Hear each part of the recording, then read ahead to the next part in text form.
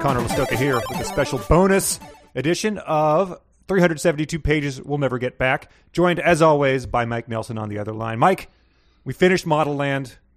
We were in the clear. You know, we were making a prison break, and you know, we were over the fence. We were like, you know, about to enter the woods, and we turned to each other and said, "I think we made it." And then the light goes on. The whistles began. The shooting barked. Started. Dogs, and we knew. Yeah, it was. We were back. But yeah, we had to read the acknowledgments. Everyone said that the acknowledgments were just as insane as the book was. So we've returned to discuss the, I believe it was 1, 2, 3, 4, 5, 6 pages of acknowledgments. Yeah. Again, I was reading electronically, so it was not as much to me. I didn't read the actual, as you call it, the doorstop of a book.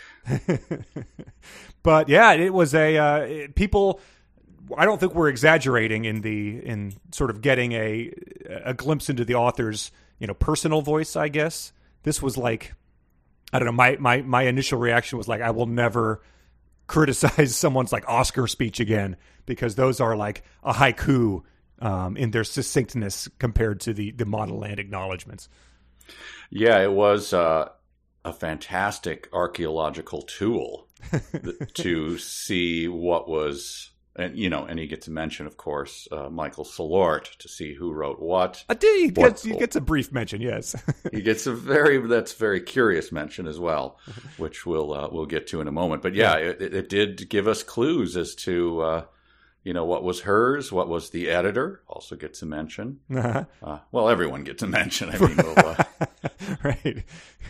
She was talking about, you know, Lou Gehrig at some point in time. She talked about Charlemagne, probably.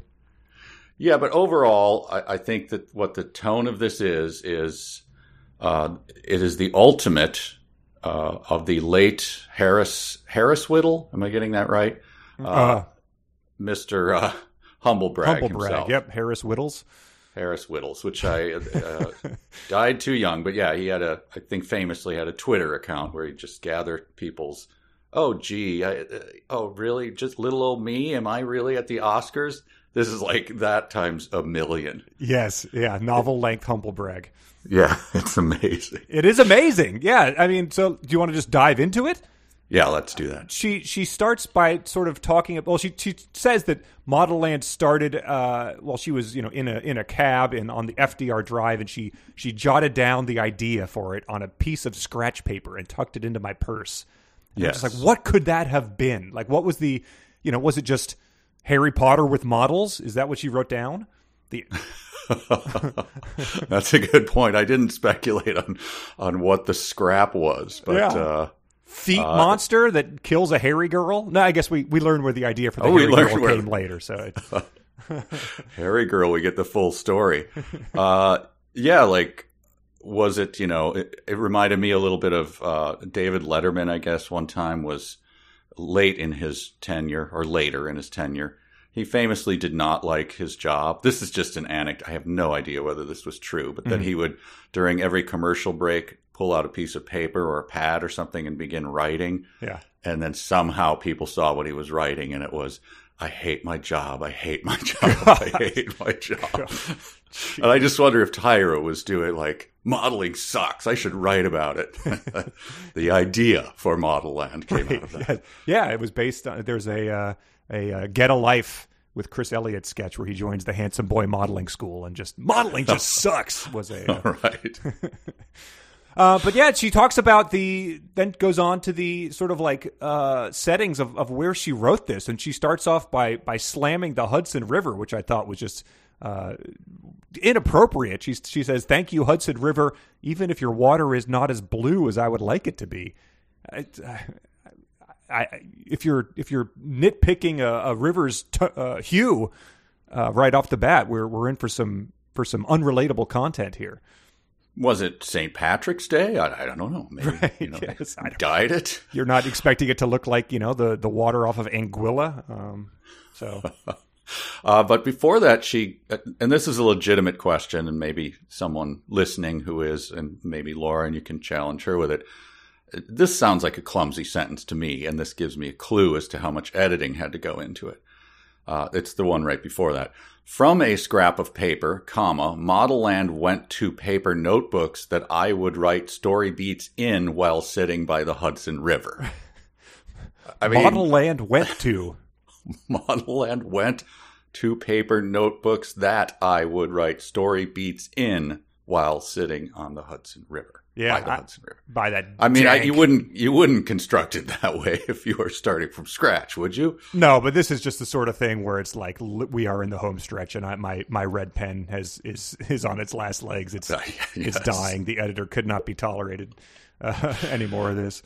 It's like when I'm signing posters and you're on poster 900 and you should have gotten a new Sharpie a long time ago, but there's a trick to kind of turn the Sharpie around or alter the angle of it. That's what you're doing with your red pen at this point. She also goes on to then talk about other cafes and stuff where it sounds like she sort of like did the thing where you go in, maybe you order a coffee, and then like the waiter keeps coming up to you being like, anything else? And you're like, oh, I'm good. Or like, another free refill, please.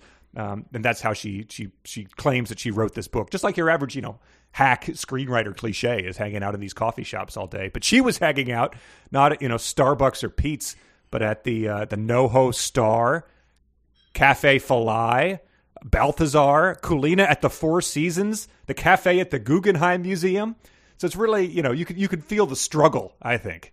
Relatable, sure. Yeah. Yeah. And at every place going like, oh, no, I'm sorry. I'm just writing my novel. And then I have to jet off to my multi-million-dollar company. And then I've got some modeling to do. And I did a little spade work, though, a little gumshoe stuff on these, the places you mentioned. Mm-hmm.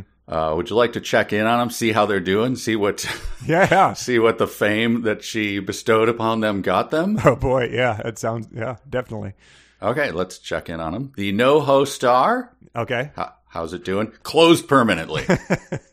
I don't know who to blame. I don't know if there's any. Sure. Tyra, global pandemic. It could be. There might have been other events. I don't know. Delicatessen. Okay. Closed. What was it? It was a famous delicatessen. It took a lot of work to find delicatessen in New York. Sorry, I skipped a few. Cafe Filet. Filet. She says Chow Bellows in parentheses there. I must have skipped Balthazar. Balthazar is still open. Okay. $17 Bloody Marys. New York strip steak, $50. All right. So the guy from Harlem would be impressed. Mm-hmm. Kulina at the Four Seasons. That is not. There's not one in New York. Right now that I can find. There is one at the Four Seasons in L.A., but she can't have been talking about that, I assume. No. She didn't fly out to L.A. and then sit at the Kulina Four Seasons. Oh, L.A. River, if only your water was more existent than I hoped it would be. Then there's one called, she hung out a lot at Iris Cafe. Yep.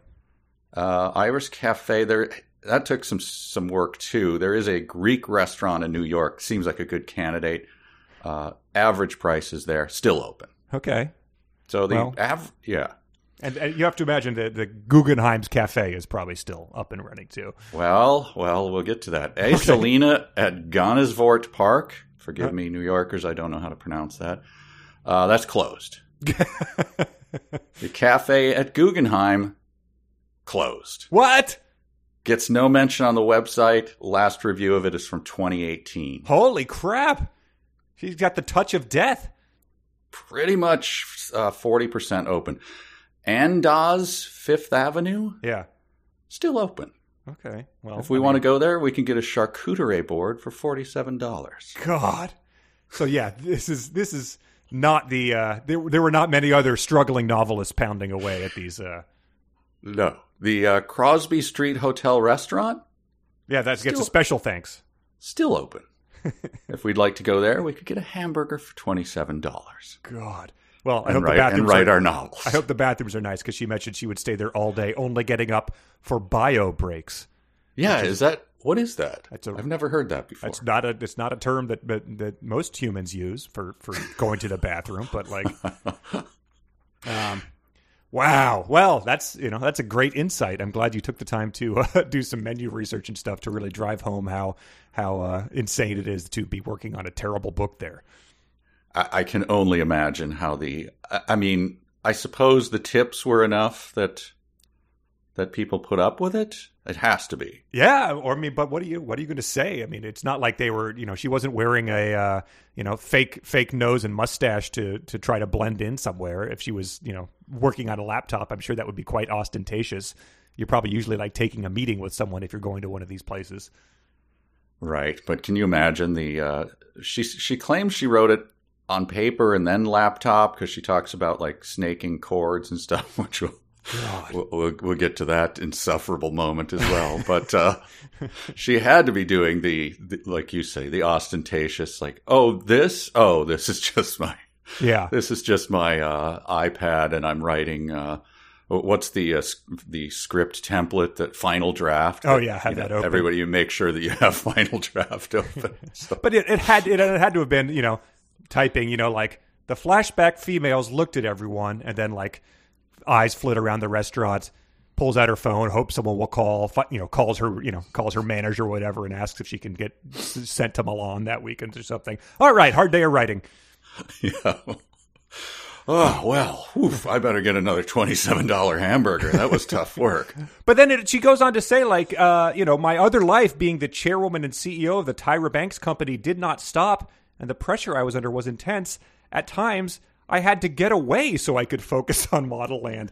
And it was just, you're trying to imagine anyone who's like running an actual, the Tyra Banks Company, I'm sure there's a clothing line, there's a production company for TV shows, there's, who knows what else, but like, the people working there being like, hey, is the CEO going to be on the meeting today? No, she's working on that book again. I think we're all going to lose our jobs. Right. And if she was there only taking bio breaks, so, somebody calls her like, we really need to take a meeting with this Milan house, today. And yeah. Well, I'm at a four-top at the Crosby Street Hotel, so just come on over and I'll cut you half my hamburger and we can hash this out. Yeah, the factory that makes your line of scarves in Bangladesh caught on fire. Like, please, I am writing the scene where they eat slop out of troughs. The sharpened toenail scene is a hinge point. Please don't interrupt me again. Well, after that insufferable little don't you feel sorry for me thing because I had to write this, she gets into the whole thank you India crap. Those of a certain age will understand that one, where she just starts thanking places. Mm-hmm. And the first one, I'll just read it. Just imagine being so unself-aware that you would type this paragraph. Please. Lake Como, thank you for providing me with a beautiful landscape in which to create and for inspiring the creation of Abigail Good. The hairy girl. As I gazed over your water, she popped into my mind. Okay, she understands that the reader will have questions here. And so She says, hair? Water? Not sure what the connection is, but thanks anyway. And then closes off with this. It didn't hurt that George Clooney lived a few doors down. Whew. Did it help? Did it have any impact whatsoever? It's it's hard to write an acknowledgement section, which is essentially nothing but thanking people, and somehow manage to name drop in a section that is nothing but thanking people, who helped you do something. It is astonishing.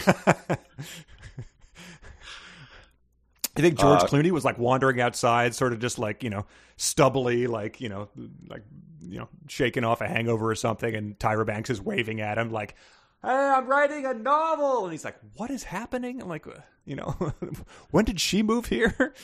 Once he got wind of it, he started his famous pranks. He would unplug her laptop, so she couldn't. Yeah, he'd ask the as Asalina at Gansevoort Park Avenue to raise the price of their burger to $49 to really see how she'd react to that.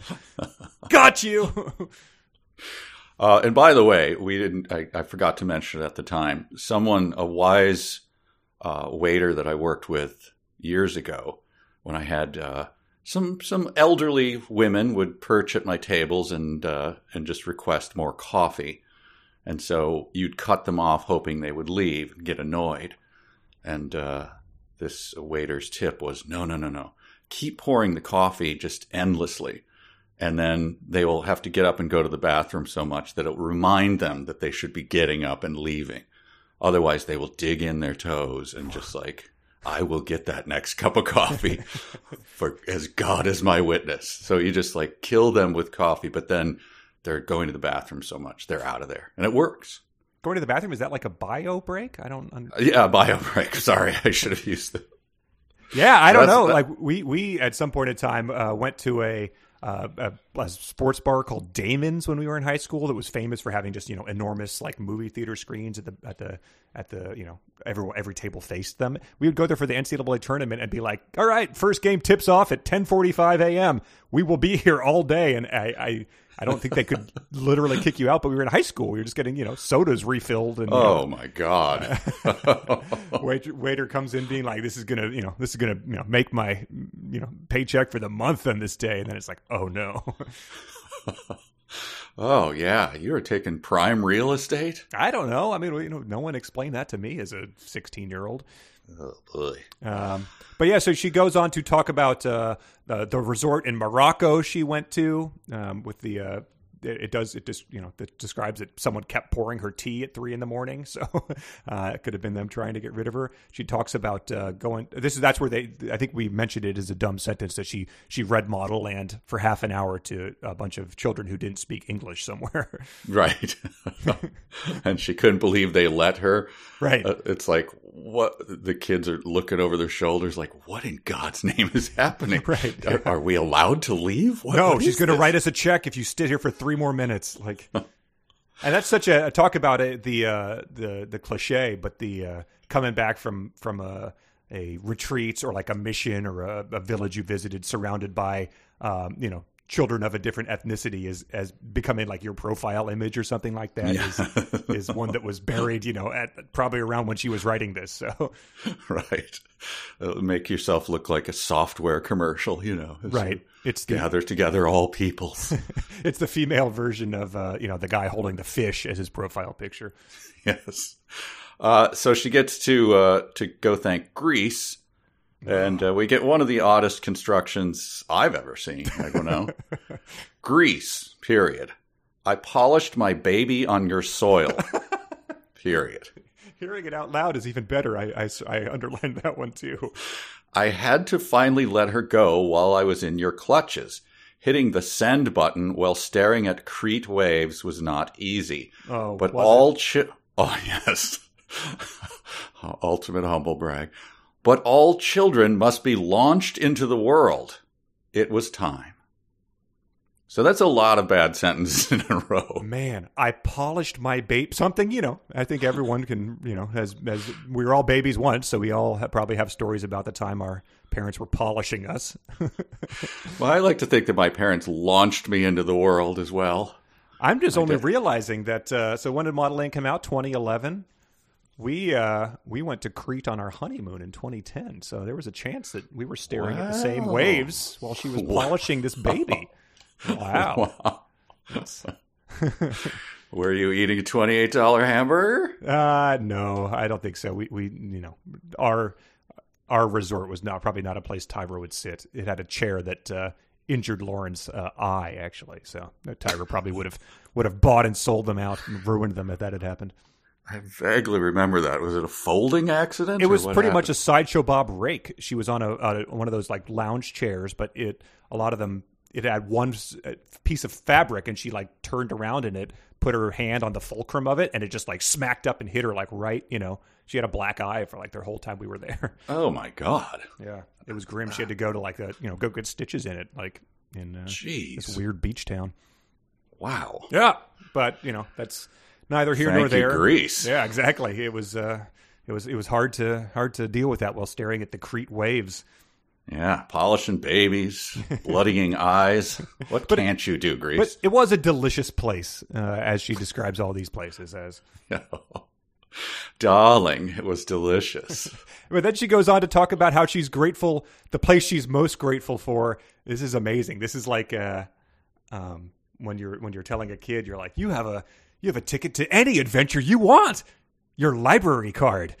She said that the place she's most grateful for is the one that exists in some form around the globe, a place we all have access to, the library.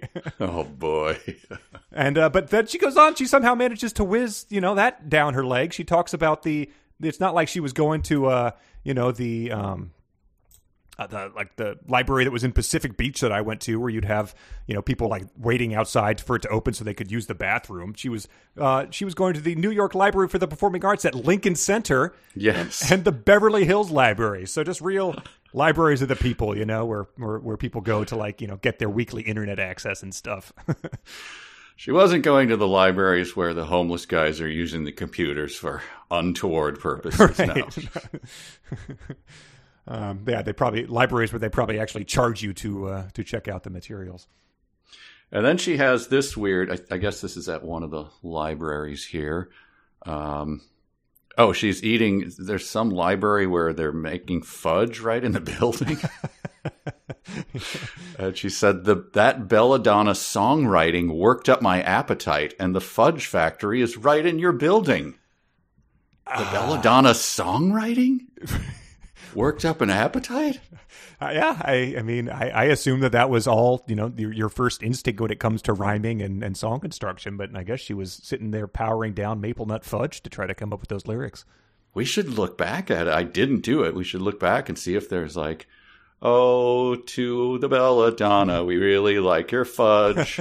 I hope when I write a book, the pages do not smudge. Yeah, we go back and look at it, and there's like just, one of the lyrics is just, there's tasty. Oh, yeah. Sugar actually crunches in your teeth. She wrote, I'm licking my fingers in here. It all makes sense. Yeah, but that's the sort of thing that, like, if you get, like, if you ever read, like, an anonymous tip in a newspaper, it's like, we've heard that this person has been, hanging out at this place where library, and so you're like, which libraries have fudge factories? We got to track down to see where this could have taken place. But I guess that's the Beverly Hills Library. Yes. Blind item. Which flat-footed supermodel might be pounding down fudge? Yeah, that would have been a great one to see. But she then starts thanking some specific people. Yeah. So restaurants, countries, and beaches. Libraries, Libraries, and now people. Finally, people. Yeah, so the Harvard Business School and her marketing professor, Rohit Deshpande, for schooling me on Hindi and Indian culture. I was trying to remember where that came up, other than there was that girl whose family was killed in a Bollywood production. Yes, I assumed that's what that was. So she went into her Harvard professor's office hours and asked him to explain, what Bollywood is. Maybe, if I wanted to kill an Indian family, how would I? Right. I'm sorry. Right. No, please. I am very busy. This is like, how did you get in here? But she says my marketing professor. Please, you're getting fudge all over my desk. Who else? Who else did she? The next person that I have is Michael Solort. Here's what she says about him. He's the only person in these acknowledgments, of course, that was ever mentioned by name. Right. On our podcast. On our podcast, we might have mentioned George Clooney, but not as her neighbor while she was writing there in Lake Como. We were just talking about our dream prom dates when we mentioned him. Yes, right. Michael Solort, can you believe it's a real book now? And there's no way in the world I could have done Man Attack without you. For that and so much more, there's a little and the rest, I am forever grateful. Yeah. So according to him, he was co-architect of this book at the very least. Yes, yeah. I mean, he said ghostwriter. He said he took an outline and essentially, and so then he pretty much gets credited. Man Attack was obviously one of the worst sections of the book, where it's just like the guy making we said like sexual crypt keeper puns. Yes. Where he's like, look at Chaste. She'll put you on the rack, and I don't mean the torture rack, like that level of thing was. There's snacks are going around. The only thing I'd like is a nice hot dog in my bun.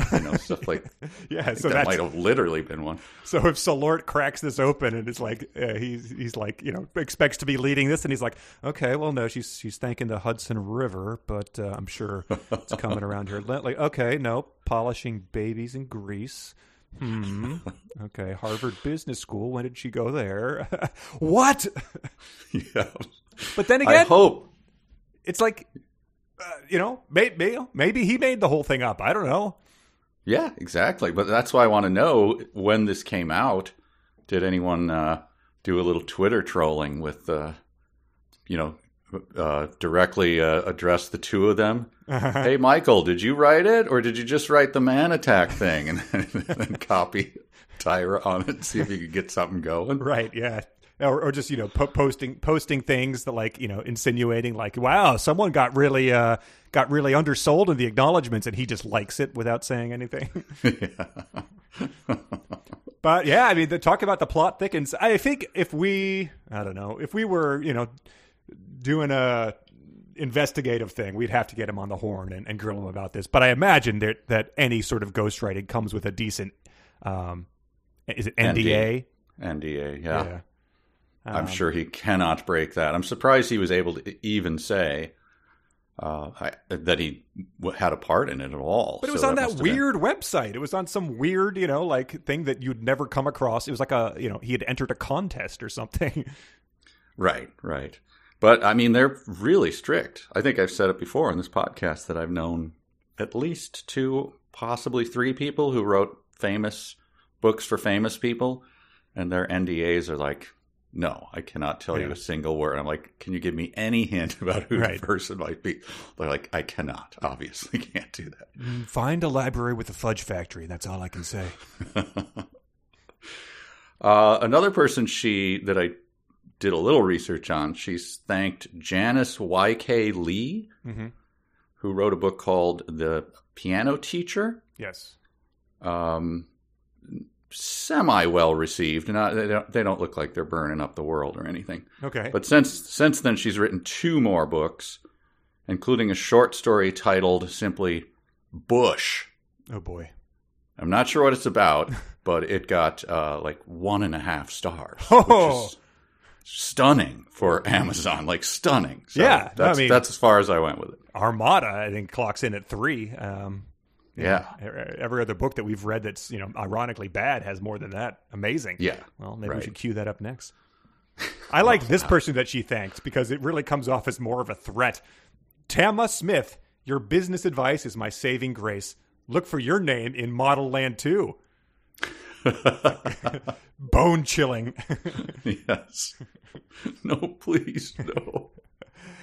She also then, so after Janice Y.K. Lee, she talks about, she thanks Stephen King personally. It does seem like she acknowledges it's a name drop. She says, people are going to assume we're friends now. But she thanks him for his instructional book / memoir on writing, which, like, if anyone knows anything about that, he says, like, don't use adverbs. That's like a little rant he does in there. I read it 10 years ago. And then, so I was like, oh, well, that's hilarious that because she failed. She uses suddenly, alone probably 80 times. And then she says, I may have failed when it comes to your advice that you should not use too many adverbs and adjectives. And then she just jokes about that afterwards, like, but Model Land is so splendiferously, kaleidoscopically out of the world colorful, I couldn't help myself. Yeah, I thought it was stunning because I think that's the one thing you've brought up about that book is that, don't do that. Right. And there are other writers, especially like column writers, say just don't use any, just get your ideas across short, quick, don't do that. But doing that and then making a joke about it, well, at first writing a 1,000-page book crammed with them does not, and then making a toss-off joke about it, I don't think that absolves you of, like, you don't get to thank me, Yeah, it would be after you've broken my cardinal rule. Yeah, it'd be like, if in his book, like, Howard Stern thanked, the Tao Te Ching or something for all the wisdom it's imparted to him. And it's like, well, I don't really see this reflected as you're asking, asking Sarah Michelle Gellar what size bra she wears, sir. Like, right. Yes. And then she makes the, as if it weren't explicit, we already knew, but what is it? Mary Jane? I can never remember. Oh, Mary Sue? Right. Mary Sue, sorry. Thank you for letting this big foreheaded, flat-footed, skinny calved? Was that part of it? I mean, who knows? As she was describing herself, like, I don't know. Cellulite dimpled butt girl be part of your world. Mm-hmm. All right. This is the one part I kind of liked, because I thought that, I was like, it would be cool if more book acknowledgments mentioned the author's ass. That is true. If that was coming up in like James Michener books and stuff. Tom Clancy. He never gave a description of his own ass. Right. But that's just, I think that we speculated early on, or maybe Bridget pointed it out or something, that she thought it was a stand-in there. And so I went and looked her up, Tyra. I was like, Tyra Banks High School, and there's pictures of her there where she looks different in some of them. But there was one thing that was like, in a yearbook where it was like Tyra's going to be the future, like, model of, best model in the world or something like that. So even though she was sort of awkward looking, I guess she had those plans, and people were down with them. Yeah. But no, well, you couldn't see a shot of her calves. So she was on the volleyball team. Yeah. So yeah, she also makes it explicit here. We knew this was true. To my editor, Wendy Logia. Wendy no relation. Logia? Yes. I'll eat it now. Thank you for taking my first 1,000-page manuscript. I know, insane, and making it this. So that page, or that book, it exists somewhere. Right. And I just want to say, I'd give one of the Jackals 50 cents per page for reading it. Oh, I thought you were going to say for hacking into the, the Simon & Schuster server and discovering it. Random House, I guess. Well, if they do the whole schmear, I'll do $1 per page. Okay. If you hack it, read it, and report to us. Right, because it's going to end up being like, there it could be like the Stand expurgated edition to like go back, and there could just be stuff like a paragraph here. It's not necessarily like whole subplots that got cut out. So you'd probably have to start at the beginning and read through and see what was different. Right. Point is, if we ever unearthed it, I would not read it, but I would pay. I'd pay a reader. Yeah, to hop on and give us the rundown like Jeffrey did with the rest of the Cozy verse. Yes. Yep. I'd do that. I'd pay money. Well, after she thanks the editor, who says she says, how the heck do you know how to do that and not sacrifice the story? So again, there's the story wasn't sacrificed here. It really seemed like there was a just bits and pieces of sort of doled out, and then all came to a head at the end. I wonder when that person saw it, whether they just said like, "How did I do it?" Right. By hacking it to pieces with a. I mean, yeah, blindfolded darts. Yeah. Well, also, as we noted, it was just like go into this building, get tortured there for a while. Mm-hmm. She just had to like circle 5 of those, and then another 5, and then as they went to each station to be tortured, just like, yeah, we don't need to see them tortured here. You tortured them there. Right. We can take out this torture, the one where you go to hell and actually torment each other in hell. We'll take that out. The part where bandits break into the De La Crumb house while everyone else is away, and they tie his father up and set him on fire, trying to find out where he keeps the money is. Like that, we don't need that in there. It doesn't. We'll just never mention him again. That'll be much less jarring. Right. One of the persons she thanked was a fella named Howard Tullman. Mm-hmm. And it was enigmatic enough that I wanted to look up who he was, because he had something called like Flashpoint or something. And what in the world is Flashpoint? He's full of passion for Flashpoint. Yeah. So I found I assume it's his autobiography because it's on his page. Does he claim he's the ghostwriter of Model Land as well? Well, let me just give you an idea of the kind of influence he had over her as I read the first sentence, just the first sentence of Howard Tolman's autobiography. Okay. Are you ready? Yeah. Hang on, I'm going to get a sip of water before I read the first sentence. Should I take one as you're reading it? Mm-hmm. Okay, take a long sip of water. Here we go. As the founding executive director of the Ed Kaplan Family Institute for Innovation and Tech Entrepreneurship at the Illinois Institute of Technology and the first university professor, now retired, and the current general managing partner for the Chicago High Tech Investment Partners, LLC, Ooh. And for G2T3V, LLC, two early-stage venture funds, as well as an active board member for a number of tech startups, Howard Tolman is a highly sought-after educator, author, venture investor, technology advisor, and business leader. Wow. Wow. Yeah, really. Well done, sir. So you can see where she gets her succinctness. Maybe get Wendy Logia in there to edit down your bio, man. Good Lord. That sounds like some jargony synergy circling back. Drilling talk down. to me, yeah. Sure does. He's providing solutions. Absolutely. But also enterprise systems. It's got all the things. It's like poorly written, hard to understand. Braggy as all get out. Mm-hmm. So was he telling her like this sentence should be way longer? Does he not mention Flashpoint though? That might be the next. He's just getting warmed up, is what I'm saying. Yeah, sure. That was just. That's in sentence 3, which is 700 words from there. So you didn't get there. I understand. There's also a little bit of Dwight David Thrash in there with lots of jargony. Tech Investment Partners, LLC, and for this is literally the name, G2T3V, LLC. That sounds like an early stage MAC address. Yes. It was one of those ads they put out so that you can't possibly answer it. They give you an email address so complex that you can... Wow. We put an ad out, nobody applied. Oh. Well, yeah, that sounds like the type of guru that could get in. You know, he's Grima worm-tonguing someone with their business acumen or something like that. To just sort of skimming off the top. That it has that sort of vibe to it. I assume there was a lot of like press your palms together and put your fingers to your lips kind of moments with Tyra. Yeah.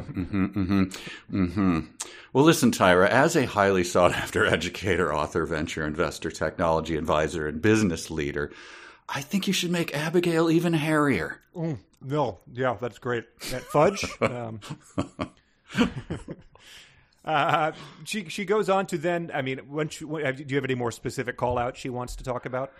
Just the sudden flurry of Walt Disney coming up. Yeah, right. But before that, she issues another threat because she thanks us and everybody else that listened along with us and read. She says, "To you, the person reading this book, my first novel, what can I say to express my deepest gratitude?" And that's just that's just one of those chilling moments where like there is another one type of thing. Like, yes. Oh dear, like it's out there somewhere. Who knows at what. At the what 3-starred Michelin restaurant she's currently taking up a table at, pounding the keys away. Oh, dear reader, you will be eating my ice cream at a 3-year-old's birthday party.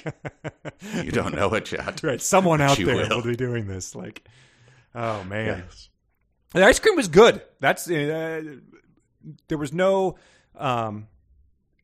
Fake, it didn't have fake sugar or anything in it. I thought it was going to be like loaded up with like stevia, like that other ice cream that's Halo Top, type of thing. It was full milk fat, real sugar, like caramel in it. Like it was, it's not messing around. I bet it's expensive, but you wouldn't go wrong if you picked it out if it was on sale. Well, unless you're trying to make a fake or low-cal ice cream, it's sort of hard to imagine screwing it up. True, that's true too. 3 ingredients. Yeah. But yeah, she moves on to discussing her hero, Walt Disney. Walt Disney, yes, that's her brother. I guess her brother and Walt are her heroes, which unexpected. I would say that was not something I was going to hear. Walt Disney, known for bringing kids into a magical world where he tortures them, hacks their lips open, right, pulls their teeth out with magnets. Yeah. The most sanitized environment on Earth, to its credit, and I guess to its detractors, its detriment. But the idea of it's like, what was your takeaway here? Was it the scene in Pinocchio where they take all the boys to that Pleasure Island and turn them into donkeys? Like that could be. I guess it might be. But yeah, then another call out, our mutual love of all things Walt Disney has shown us that all dreams are possible. Thanks for exposing even more of Mr. Disney's life to me. You and Walt are my heroes. So really laying it on thick, yeah. Yeah, what aspects? Like, doesn't Walt Disney have some weird things in his background? Wasn't he? I mean, wasn't he cozying up to people in World War II or something like that? Yeah, I don't know how much. I've never read the bios of him. I have people that I respect say that all of that is overblown, that he was not. Okay. Yeah, that there's even people who hated him. It's like a Richard III thing. A lot of people hated him, and so they spread rumors about him. So I honestly don't know. I don't know. Well, but I don't want to slander. Maybe she got into the room where they keep his head frozen and got to have a little one-on-one time.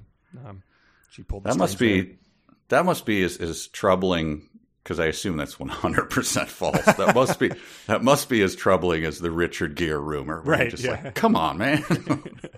Yeah. Like, if anything, like what is that technology going to look like whenever he died in 1960 something? Like, right. They're just got Speaking of ice cream, you're scraping the crystals off the top of it. Yeah, really. Yeah. Oh man, it got more freezer burn. But I don't know, like the early Disney movies, there's disturbing stuff happening in a lot of them. It's a cliche to talk about how often parents die, so I guess that could have been one of her takeaways too. That's true, yeah. But yeah, she talks about how her dad would take her to Disneyland multiple times a year when she was young, and how experiencing that magical place allowed me to dream up Model Land, which is as far away as you could possibly get from.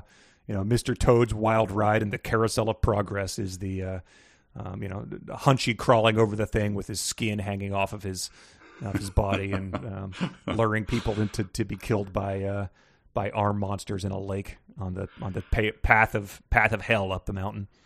Oh, Hunchy. We'll never have to read about you again. We get a little sense of her liking to create her weird words that only annoy. She says thanks to her dad for always calling to check up on me. You seem to have some sixth sensa for when I am stressed. Yeah. SIXX, like Nikki Sixx. Yep. Is that Buster loves you? I assume she's talking about Arrested Development Buster there. I don't know. That was her intention there. Let's see if we can find a picture of Buster. Real time here. Tyra Banks, baby boy. Do I mean Tyra Banks' sister or Tyra Banks' poster? No. All right. I don't know if there's any way we can find Buster. Oh well. There's a couple of things. Buster. Do you think that means son? Do you think it means dog, or do you think it's a weird nickname for her? Oh, I guess it could be. She's revealing, just as a cute. You used to call me Buster or something. I guess that could be it. I mean, so the little wink, and Dad is clearly not reading these acknowledgments. So it's like, you're a busy woman, Tyra. I'm trying to keep up with all your stuff, but this is a little too far here. If this wasn't dedicated to me in the beginning, I forget who it was dedicated to, but like, oh, Mom and Daddy, for being absolutely positively nothing like Mr. and Mrs. De La Creme. Well, then we end with, I think we knew this or we hinted at this, the reveal of Seal, or CL? Well, CL, yeah, because it means to see love. See love. Yeah. And that's her mom. The original CL, yep, is her mother. The original CL. Who took her author jacket picture. Mm-hmm. And... I'm kind of a fan of, there's very few people in this book who I'm a fan of. George Clooney would be one of them. George Clooney, O'Neill, and... Yeah, George Clooney, who I assume was when she'd look over at him, that was the model for Decca or what? Oh, Bravo? Yeah, probably. Yeah. George must have just if he saw her writing Model Land, she waves. He just fires up the leaf blower or something. Yeah.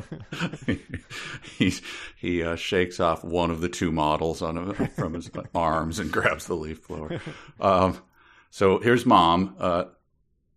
Thank you for taking your precious time to read every last word of that first 1,000-page manuscript and giving me the harsh, unfiltered truth. How long was that meeting? Oh, my God. Unfiltered. Oh. Yeah. Yeah. Now, page 2. Oh, my God. We've been here an hour. There was a Peanuts arc back in the day that I remember where Lucy prepared a slideshow of all of Charlie Brown's faults. And there was he just has this shaken, ashen look, and it's oh, this is just the intermission when Linus asks him what's going on. So that must have been what that was like. Wow. And that pretty much closes it out. Yeah, she says, "Long live the original CL," and that's the Model Land acknowledgments. We get a little author bio, and whew. Oh, there's one thing I forgot. I didn't take it as a note, but now that I see it here, I remember is that one of her mentors said you can't use the word supermodel. Oh, yeah. Yep. And so she cogitated on that for some time while eating 1.5 pounds of maple rum. Yeah. And she came up with Intoxibella. Yeah, it was you have to just imagine it's being you got to invent something we can trademark, like the reason all those Amazon companies, all those AliExpress brands have terrible names. You just got to do something that can be yours, even if it doesn't exist anywhere else and means nothing. So, right. Maybe like RuPaul had supermodel trademarked too. Oh, that could be, yeah. But yeah, that's the type of advice she was getting. I don't know, Tyra. It's 1 a.m. Quit waking me up. Just think of another word for supermodel, okay? Please leave me alone. I heard in a recent documentary about The Who that Pete Townsend brought the whole rock opera to a trusted friend who was sort of a roustabout. I don't think he was even in the business. And he's and at that point, Tommy was a rock and roll star. And the guy goes, "Don't you think that's a little on the nose, mate?" It's come on, man. And he goes, "What if he's a pinball player?" Because they like to play pinball together. And he goes, "Okay." And he goes home and writes Pinball Wizard that night. Good Lord. The friend was I'm trying to get drunk here. Get away from me. Yes. What if he's a pinball player? Yeah, that's I don't know, Pinball Wizard? Yeah. Looks around at what he's currently playing. Yeah. Wow, that's amazing. But you're cheating on Rush documentaries with Who documentaries? Yeah, it's the exact same thing. I'm not a fan of their music. In fact, I've never owned an album of either one of them. Mm-hmm. But I saw a doc on them, and I'm like, these guys seem okay. They seem like they had a pretty cool relationship. They didn't get into too much trouble that I know of, and they seemed to like each other. They weren't snapping at each other. They're they're That's still nice. Working together. Yeah. It was all very easy for them. So yeah, I like Who documentaries and Rush documentaries, but neither band. All right. Well, I await the day that they release a heartwarming documentary about MCR that we can discuss on here.